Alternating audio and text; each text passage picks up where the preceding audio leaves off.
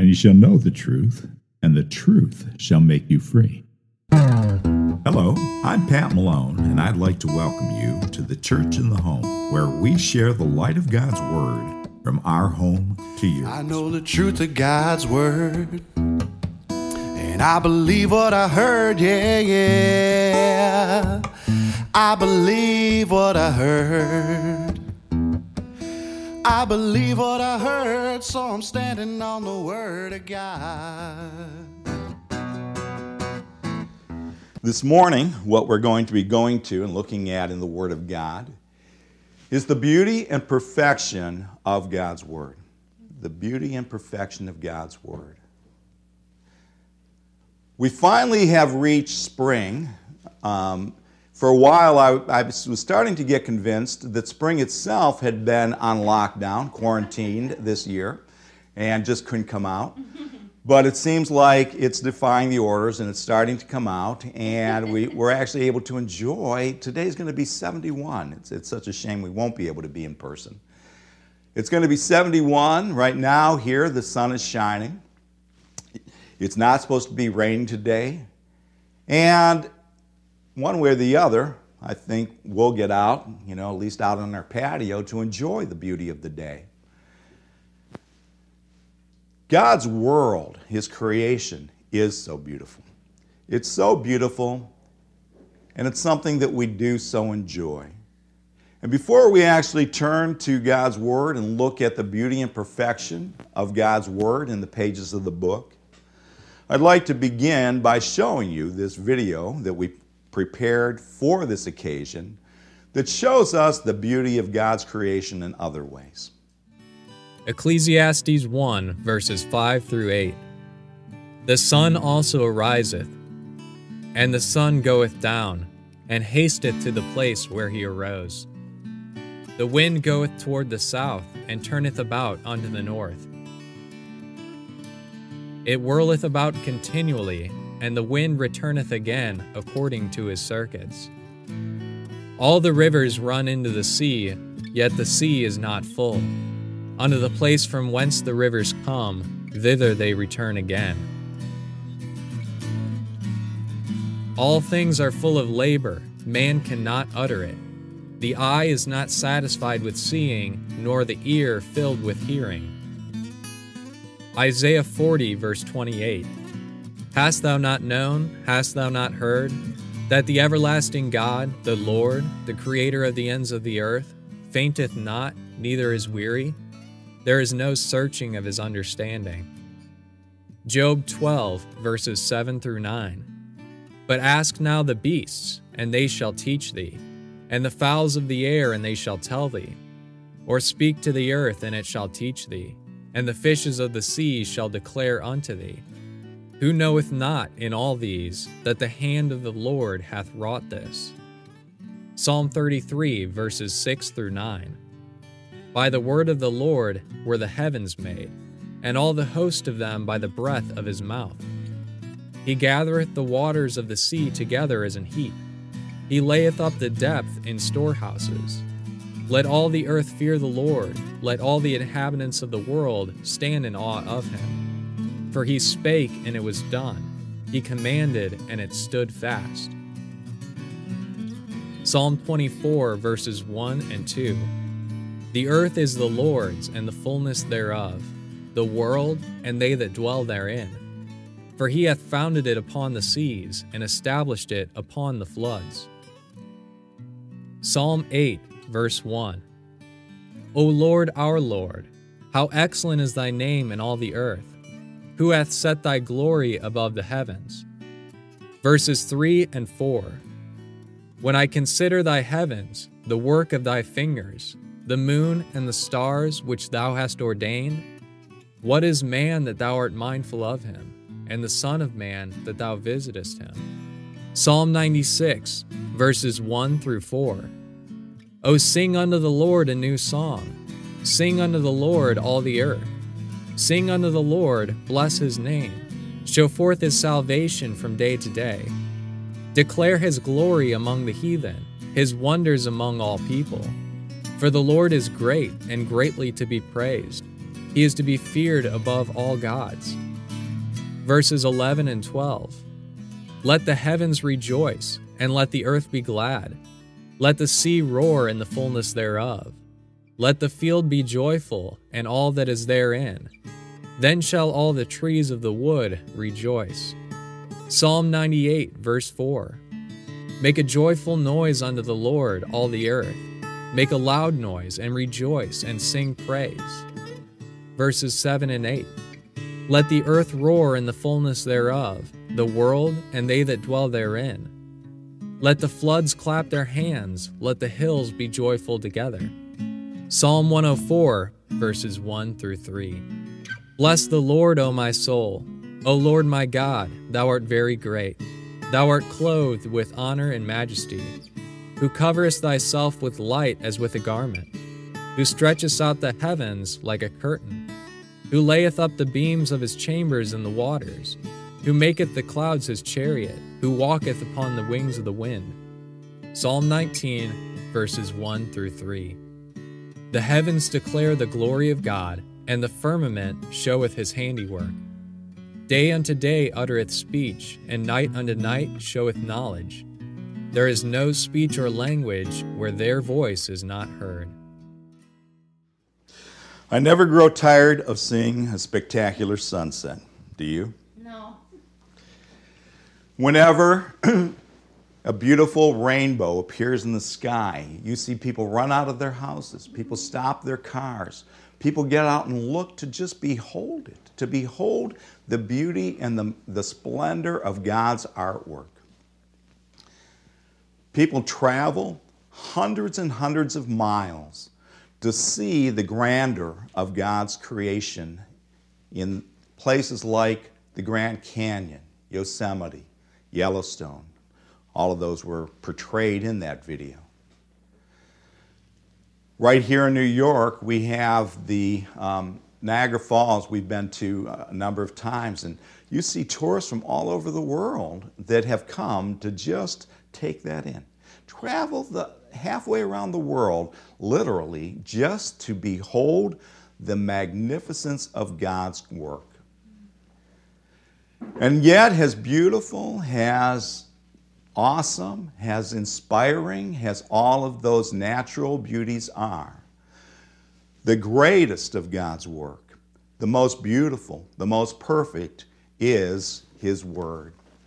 His Word, that's as it says in Psalm 138:2, I will worship toward thy holy temple and praise thy name for thy loving kindness and for thy truth, for thou hast magnified thy word above all thy name. The greatest of God's works is His Word. And His Word, like all of His works, demonstrates the power and the perfection of the Creator. Look at Romans chapter 1. We need to look no farther than the pages of His book, although we see it in all of God's creation, the proof of the hand of God, of His design in that wonderful creation. That's what it tells us in Romans chapter 1 and verse 19. Because that which may be known of God is manifest in them, for God hath showed it unto them.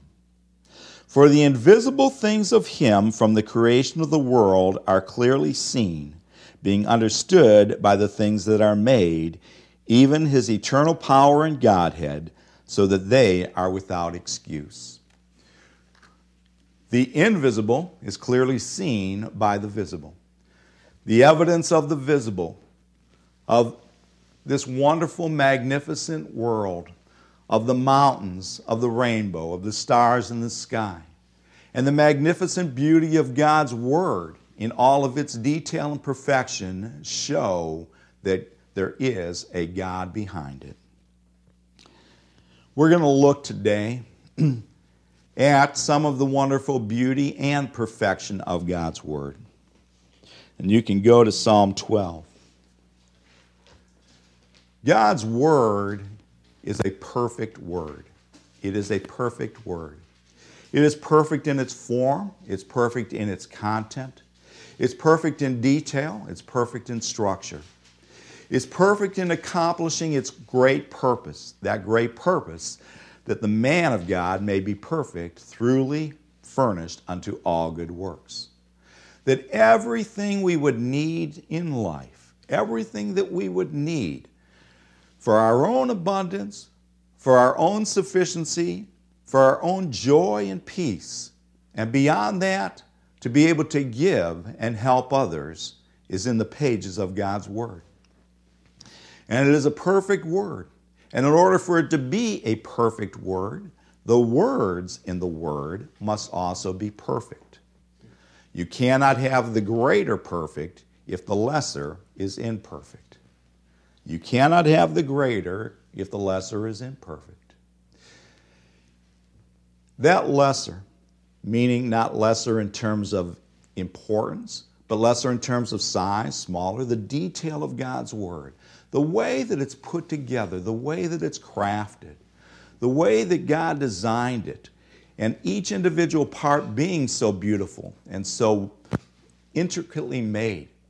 And yet beyond that, the way that it's fitted together. It's like I have here this beautiful pocket watch that my wife gave us. We just celebrated our 39th anniversary yesterday. She gave this to me, and then I felt like I had to ask her to marry me.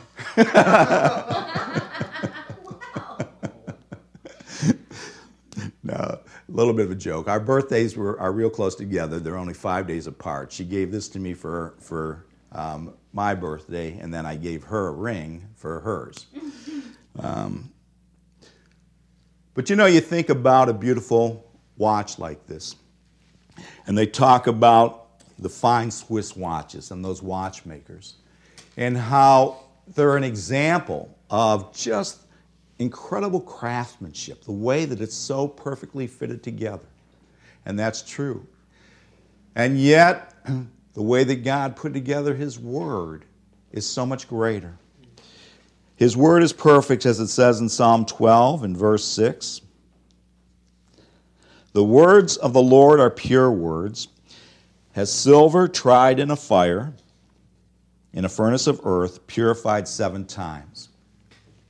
Silver purified in a furnace of earth. You know, the reason why silver is put into a furnace of fire is to burn off any impurities. If you've ever seen a steel mill, I've done that. I've been in steel mills.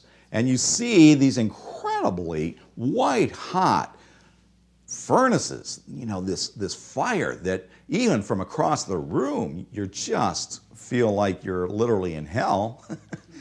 And they're so hot because they put in that either molten ore or that scrap metal, and everything else is burnt off.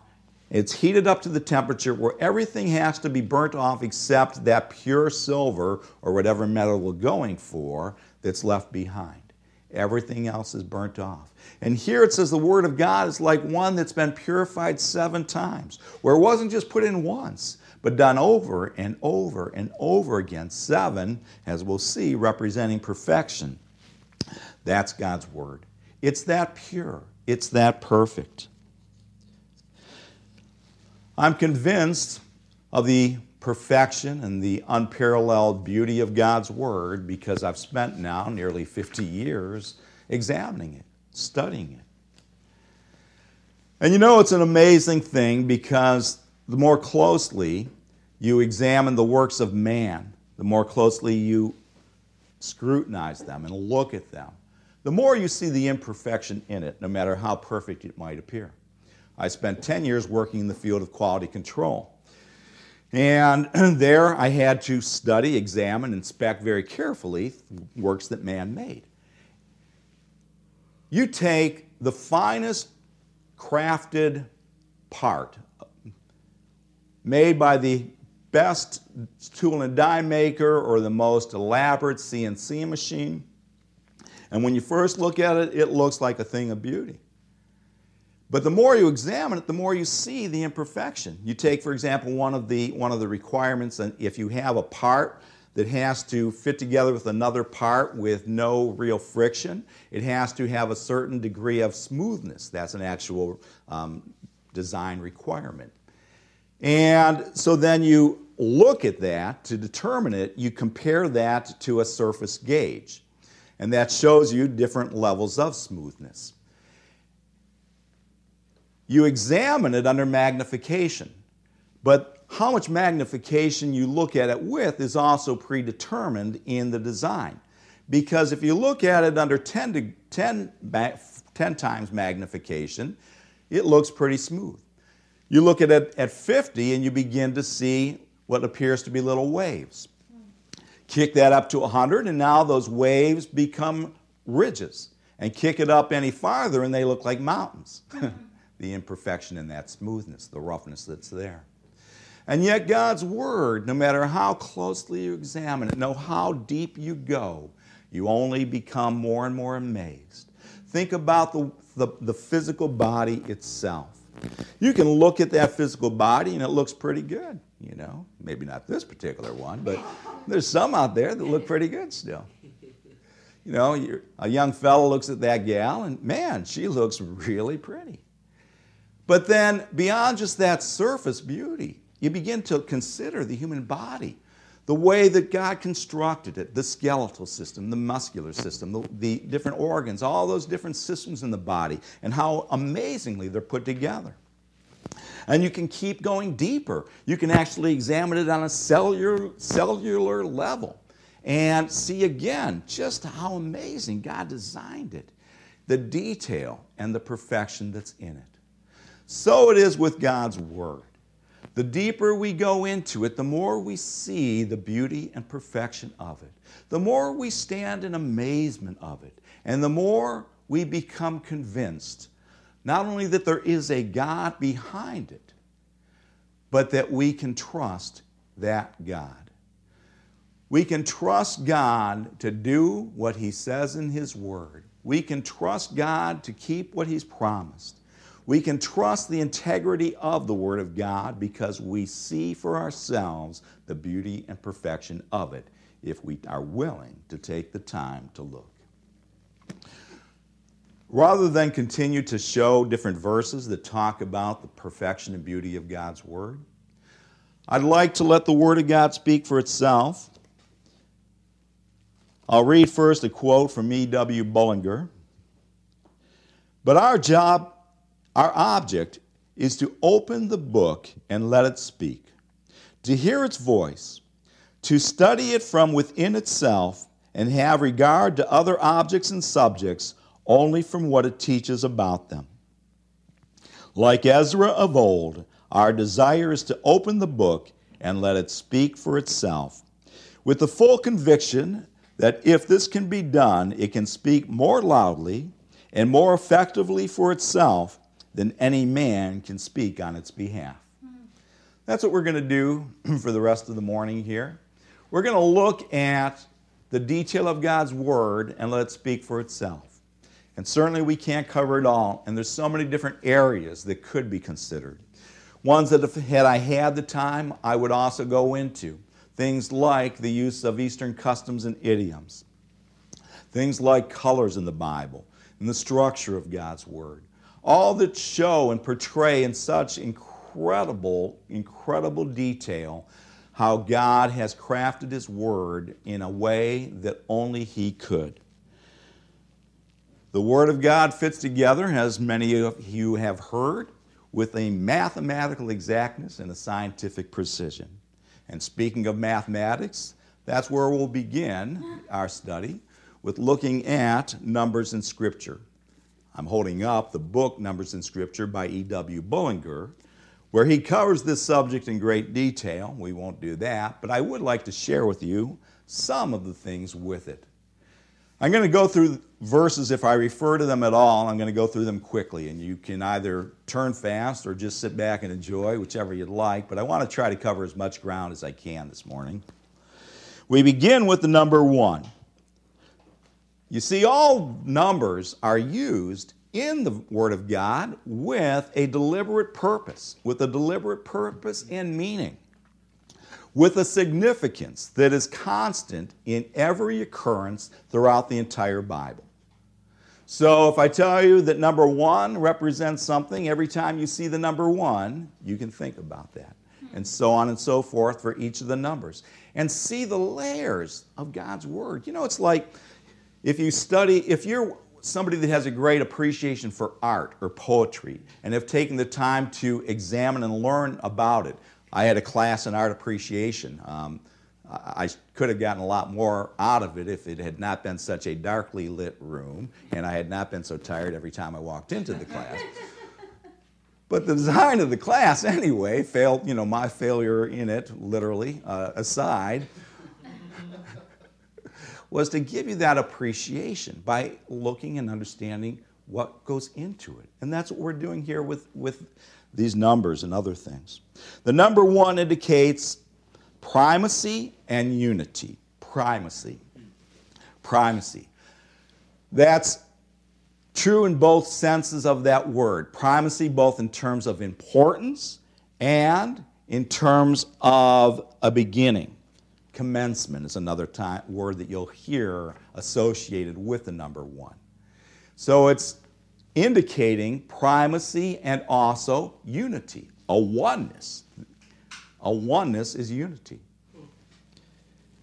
Just as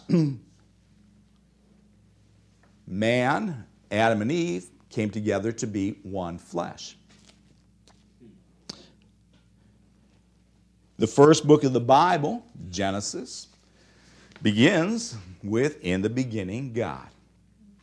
And it is commencement, it is primacy, it is that which comes first, and God coming first. And the number 1 is the number that is associated with God himself. Because God, as it tells us in Deuteronomy 6:4, the Lord our God is one Lord. He is one God. And so the number 1 is associated with him from whom all things begin. In Ephesians chapter 4, in verses 3 to 6, you have another great use of this number 1 to show that unity, that oneness, where it talks about endeavoring to keep the unity of the Spirit in the bond of peace. There is one body and one Spirit, even as ye are called in one hope of your calling. One Lord, one faith, one baptism, one God and Father of all, who is above all and through all and in you all. That's a great section. You see both that oneness and unity and also in importance, that one God is above all and through all and in you all. The number 2 denotes another, indicating a difference. The number 2 indicates a difference. That can be seen throughout the Word of God by the use of pairs and how different those pairs are, beginning with the first pair that's spoken about, and I just referred to, Adam and Eve. Adam and then Eve was another of a different type, right? Not a different genus, not a different kind, but another different. God made man and he made woman. Male and female created he them. I don't care what anybody else may say. Male and female created he them. Another. And looking at some other people in the Bible that are associated together, we have Abraham and Lot. 2 different people that have 2 very different characters. As were Isaac and Ishmael, the next pair that you come to in the Bible. As were Jacob and Esau, the next pair that you come to in the Bible. We have the first man, the first Adam, and then we have Jesus Christ, the last Adam. And those 2 are different. There is a difference between the first Adam and the last Adam. A difference that's described in Romans chapter 5. And when we talk about the difference in pairs in the Bible, the greatest is the difference between the 2 gods that are mentioned, the God and Father of our Lord Jesus Christ, and the God of this world, Satan. Although 2 indicates a difference, and this will address a question I suspect is in some people's minds at the moment. Although 2 indicates a difference, that difference is not always indicative of disagreement. In fact, in many instances, although it's different, there is agreement. In John 8, Jesus Christ said in verse 17, "It is also written in your law that the testimony of 2 men is true. I am one that bear witness of myself, and the Father that sent me beareth witness of me." Those 2 were different. The Father and the Son were not the same. They were another, different. And yet, they both agreed in Jesus Christ being the Messiah, the Savior. In 2 Corinthians chapter 13, verse 1 says, "This is the 3rd time I am coming to you. In the mouth of 2 or 3 witnesses shall every word be established." 2 different witnesses. They're different people, but yet in that same testimony, their word is established. And so we get to Joseph, and in Joseph, as he dealt with dreams, there was the dream of the butler and the dream of the baker that on the surface appeared to be very similar, and yet those dreams turned out to be very different. And on the other hand, Joseph, in interpreting the dreams, the 2 dreams of Pharaoh, although those 2 dreams were different in detail, they were one in agreement, and that one being in the revelation that was being established. And that principle of God revealing something twice, giving revelation twice, establishes it. We see that from that record, and that's a truth in just walking by the Spirit. We come then to the number 3. 3 stands for that which is complete, entire, solid. 3 also denotes divine perfection. There are 3 major feasts in the Bible. The Feast of Unleavened Bread, the Feast of Harvest, which is also referred to as the Feast of Weeks or Pentecost. That's all one feast, though. And the Feast of Tabernacles. 3 major feasts that they celebrated. The Old Testament is divided into 3. The Law, the Prophets, and the Psalms or other writings. Those 3 together make the entire or complete Word of God in the Old Testament. Man is a 3-fold being: body, soul, and spirit. And if he only has body and soul, he is not complete. He is lacking. Jesus Christ was in the grave 3 days and 3 nights, showing that he had completely fulfilled the requirement in order to pay the price for man's sins. And in the church epistles, in a believer's life, there are that 3-fold cord of believing, hope, and love that are the foundation of our walk.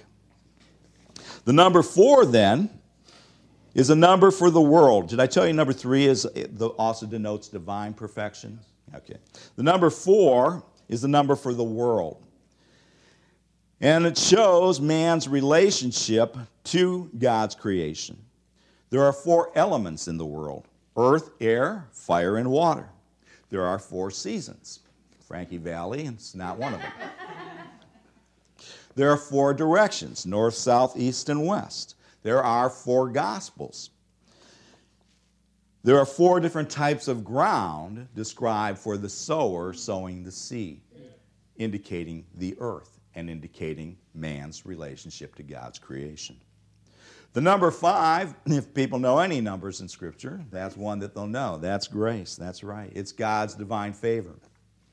And again, I won't go into all the detail that Bullinger goes into, but each of the numbers, once you get past 2, can be also considered in terms of the numbers that make it up. I mentioned this here with the number 5 because that one's real easy to see and kind of cool to think about. You have the number 4, which was the earth, and number 1 representing God, and grace is God in relationship to His creation, His divine favor to us. In the Old Testament, The number 5 is very significant in the tabernacle. It speaks about the design of the tabernacle containing 5 curtains, 5 bars, not the kind that you get a drink from, 5 pillars, 5 sockets, an altar made of wood that was 5 cubits long and 5 cubits wide, and the height of the court within the tabernacle was 5 cubits. There were 5 kinds of animals that were sacrificed under the old covenant law of sacrifice: goats, sheep, cattle, pigeons, and doves. 5,000 people were fed with 5 loaves of bread in Mark chapter 8. In Acts chapter 4, in the early days of the church, there were about 5,000 that believed.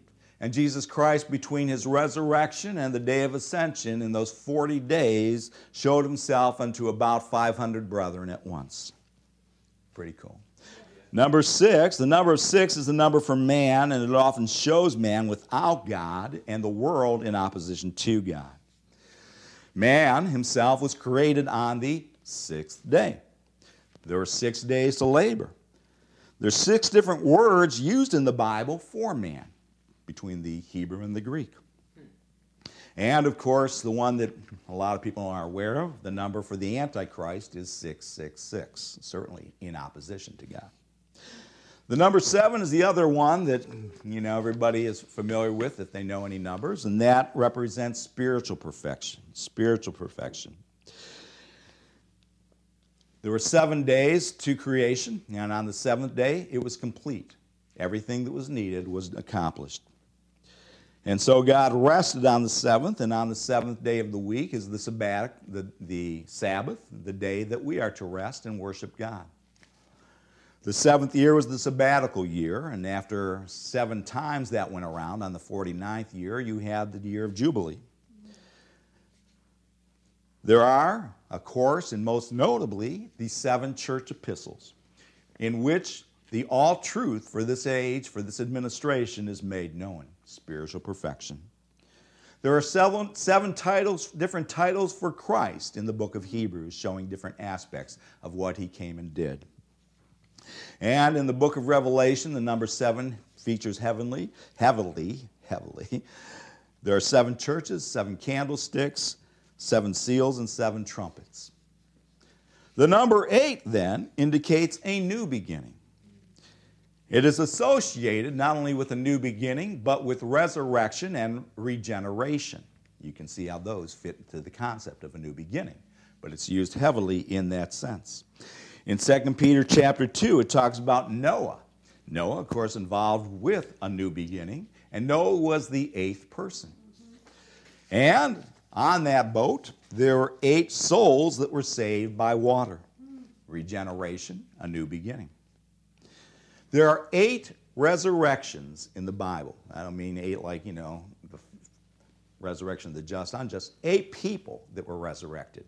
3 in the Old Testament, 3 in the Gospels, and 2 in the book of Acts. Isn't that cool?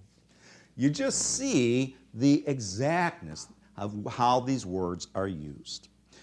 The number 9 is significant of the conclusion of a matter. It is the square of 3. 3 times 3, 3 being completeness, and so it is perfect completeness. It is the number that is used and associated with Holy Spirit. There are 9 fruit of the Spirit, and there are 9 what? Manifestations of the Spirit. The number 10 is the number for perfection of divine order. The number and order are perfect and complete. There were 10 plagues to get Israel out of Egypt, and then they were given 10 commandments.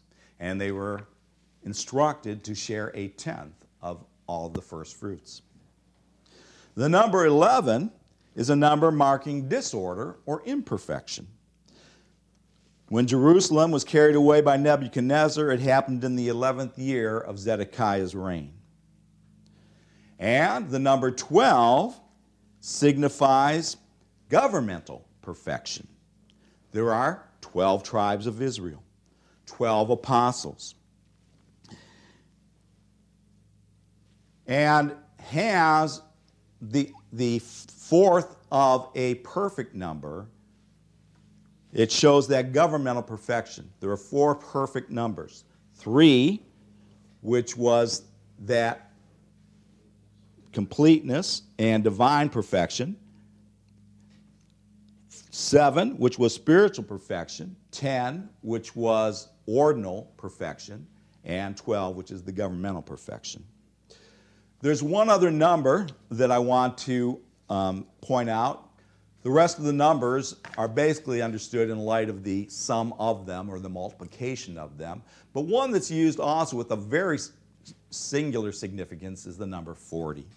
The number 40 indicates a time of trial, a time of proving or probation. It rained for 40 days and 40 nights. 40 years Israel wandered in the wilderness. 40 days Jesus Christ was tempted by the devil in the wilderness. And 40 days after the resurrection, he showed himself by many infallible proofs. Those are the greatness of the numbers.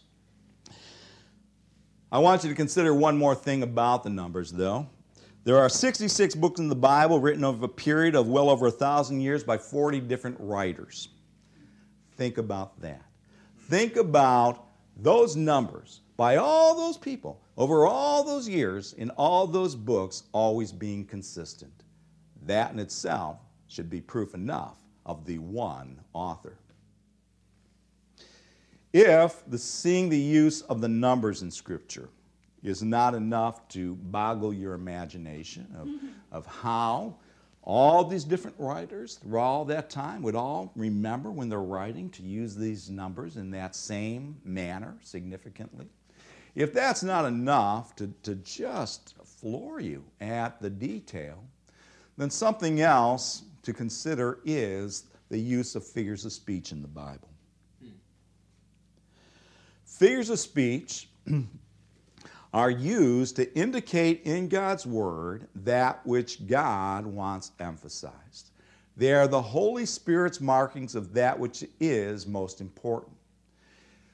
Because the nature of how figures of speech work, even if you're not familiar with them, is it calls your attention to something. It helps you to remember it. It causes that which is written to really stand out for you. Figures of speech that we use do the same thing. You know, you take, for example, I could say that a certain person had bad manners, and that would be a plain statement of fact, and that would give you a certain impression about that person. On the other hand, if I said, that person is a pig, that's a lot more vivid, isn't it? Yeah. That gives you a much stronger impression of what I think of their manners. I can say that a person was successful, and that plain statement of fact communicates information. But you'll remember it more if I say, man, that guy really set the town on fire. Now, you don't think that, oh my goodness, he's an arson. He went and he literally burned down the entire town. No, you recognize that that's a figure of speech. And you recognize that it is a figure of speech and it communicates something more strongly to you. The Word of God is to be taken literally whenever and wherever possible. It's not for us to just decide that something's a figure because, well, you know, God said, let him that stole steal no more, but I think that's figurative. I don't think he literally meant that, or whatever else you might want to get out of, right? Whenever and wherever possible, we take the Word of God literally. But when a statement fails to be true to fact, that's when it indicates that it is a figure. And these words, these figures of speech, are used with a preciseness in God's Word. A preciseness that needs to be studied out, and that it requires that careful study, and it's worth that careful study to do so.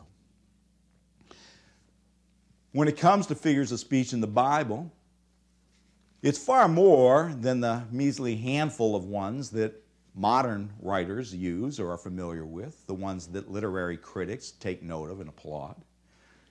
God, you know, that's just a small handful.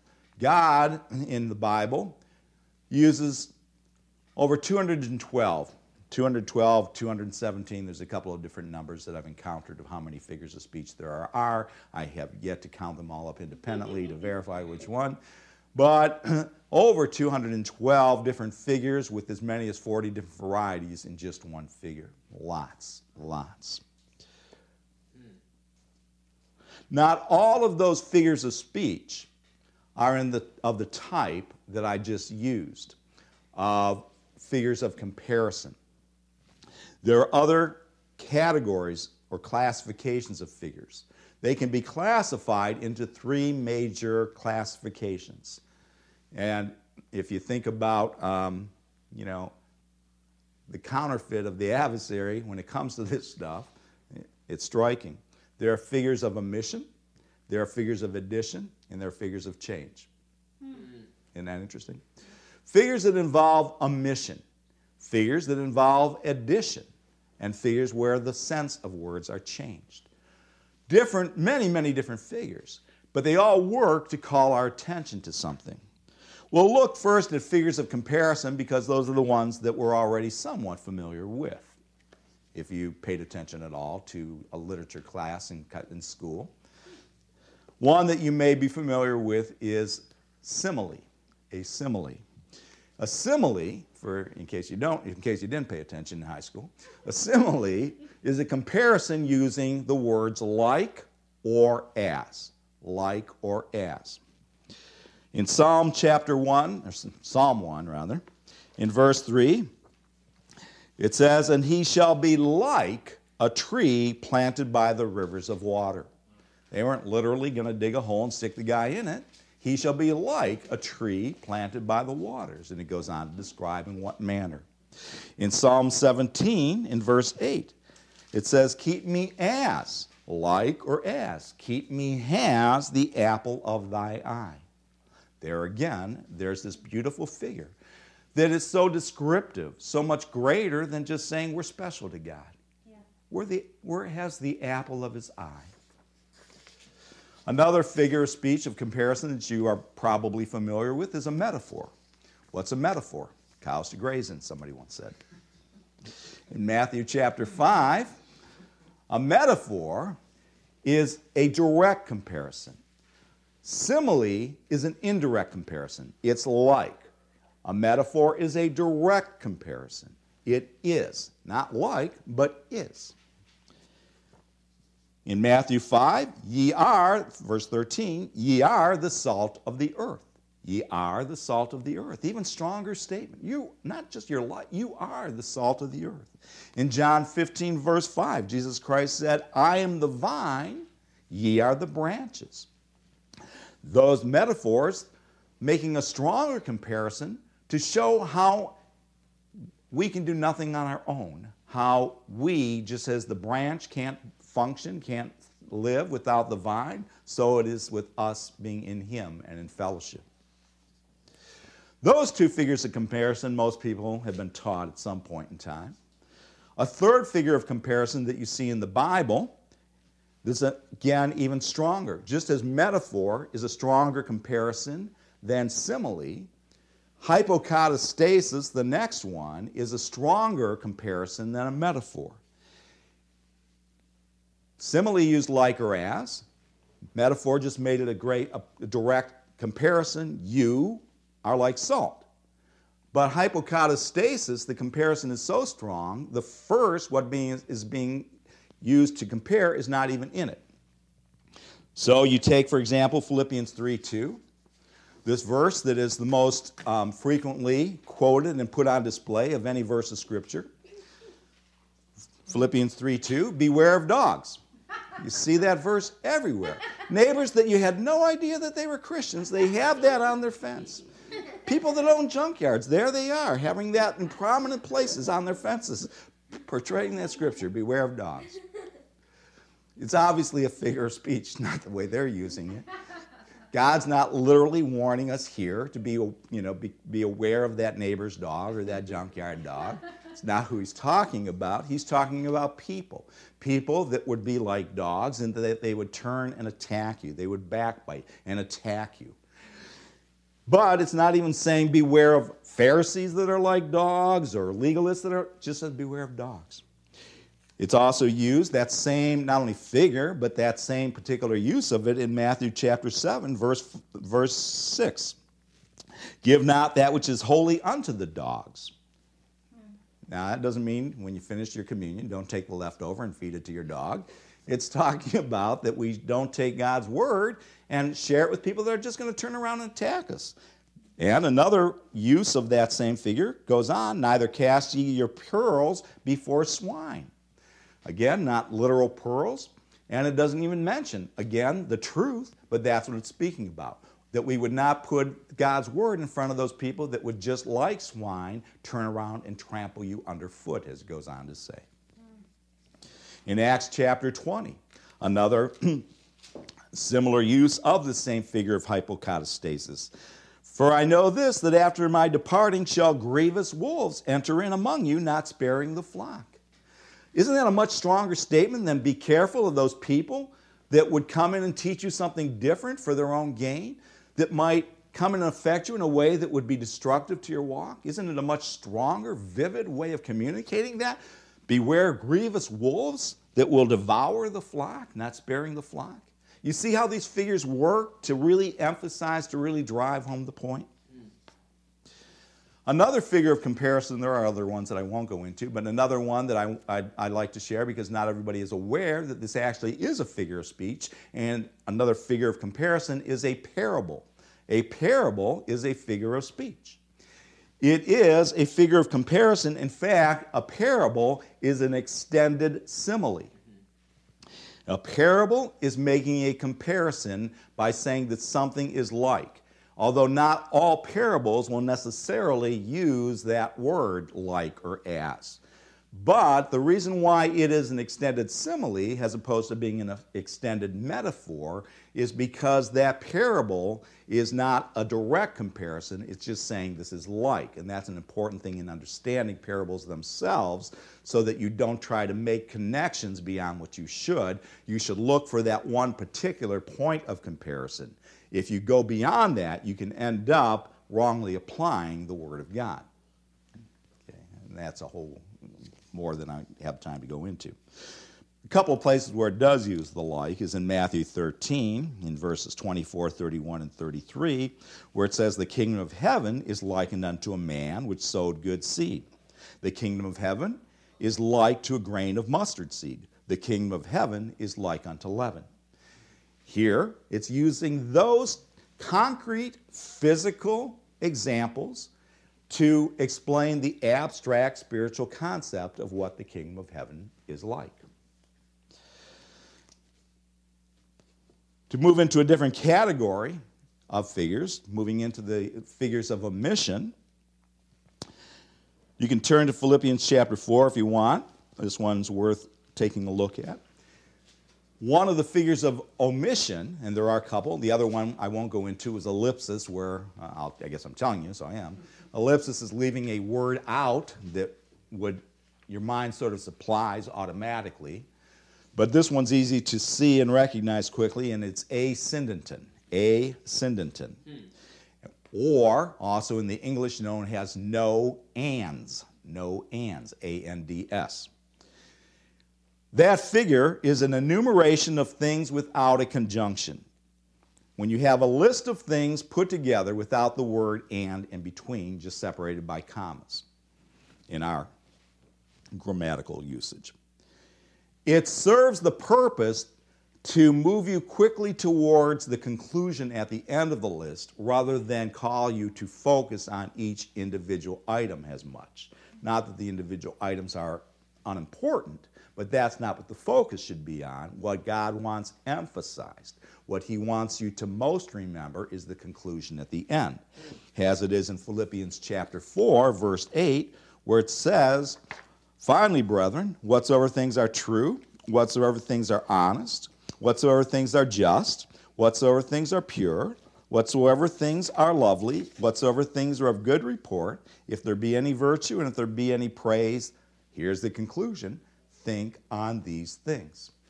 Those things that are lovely, true, honest, good report, just, those are all fall into the same category. Many different aspects of it. But the conclusion is, it's those kind of things that we should think on, that we should meditate on. Isn't that beautiful? Yeah. Moving away from figures of omission, we move to figures of addition. And a perfect contrast between those two different types of figures are the two specific figures that are the opposites of each other. Ascendanton, which was no ands, is a figure of omission. The figure of addition is polysyndanton, which is many ands. And it works to serve the exact opposite function. Rather than just hasten to the conclusion, when God separates a list of items by the conjunction and, the purpose of it is to have us stop and think about each one of those items, as it is in Acts chapter 2, verse 42. And they continued steadfastly in the apostles' doctrine, and fellowship, and in breaking of bread, and in prayers. And fear came upon every soul, and many wonders and signs were done by the apostles. And it goes on with even a longer list, separated by ands. But God wants us to stop and think about each one of those ingredients that all made up to the success of what happened with those many signs and wonders. Each one of those elements, the doctrine, the breaking of bread, the prayers, the respect, all of these were all instrumental in what happened there with the believers in that day and age, as well as today when we apply it. Another figure of repetition, these are figures of repetition that I'm giving you. And of course, that's what when you repeat something, even not knowing the figure. If I tell you something more than once, it's because I want you to understand it, unless I'm, just like to rattle on. Another figure that works in that same manner is anaphora, A-N-A-P-H-O-R-A, which is like sentence beginnings. It's the repetition of the same word at the beginning of successive sentences. You use the same word in each statement that you're making at the beginning. Romans chapter 8, verse 33 is a great example of that. 8:33. Who shall lay anything to the charge of God's elect? It is God that justifieth. Who is he that condemneth? It is Christ that died, yea, rather that is risen again, who is even at the right hand of God, who also makes intercession for us. Who shall separate us from the love of Christ? Shall tribulation or distress or persecution or famine or nakedness or peril or sword? That repetition of who? Who do you, it's like David going up against Goliath and everybody was shaking in their boots, right? Who is this uncircumcised Philistine? Who is it that thinks that they can condemn you? Who is it that thinks that they can say something against you? Who can be against you? They're nothing. They're nothing compared to God. That's the way that figure works. Another great example is in Deuteronomy chapter 28, where again, in verse 3, we see this figure of anaphora, the repetition of the same word in successive clauses or sentences. Blessed shalt thou be in the city, and blessed shalt thou be in the field. Blessed shall be the fruit of thy body, and the fruit of the ground, and the fruit of thy cattle, the increase of the kind, and the flocks of thy sheep. Blessed shall be thy basket and thy store. And you're familiar. That list of blessings goes on and on. What's God emphasizing there? The blessings. That we are blessed. That we are blessed. And of course, there's another list following that where that same figure of speech is used, where instead curse is repeated many times if we choose not to walk according to his word. Anaphora was sentences that begin with the same word. The opposite of that is the figure of speech epistrophe. I'm sure I'm not pronouncing that right. E-P-I-S-T-R-O-P-H-E, which is like sentence endings. It's the repetition of the same word or words at the end of successive sentences. Psalm 115, verse 9. O Israel, trust thou in the Lord. He is their help and their shield. O house of Aaron, trust in the Lord. He is their help and their shield. Ye that fear the Lord, trust in the Lord. He is their help and their shield. You see the same words at the end of each of those sentences emphasizing to us that God is our help and our shield. Another figure of repetition is called anti-metabole, or something like that. It means counter-change, counter-change. It's the repetition of words in reverse order for the purpose of opposing one thing to another. Repetition of words in reverse order to emphasize that these things are opposites, so that the order of the words themselves are opposite. Here's a great one in Isaiah chapter 5 that you are probably familiar from the Gospels because it's quoted there, which is also another figure of speech. When you have a verse quoted, that's a gnome.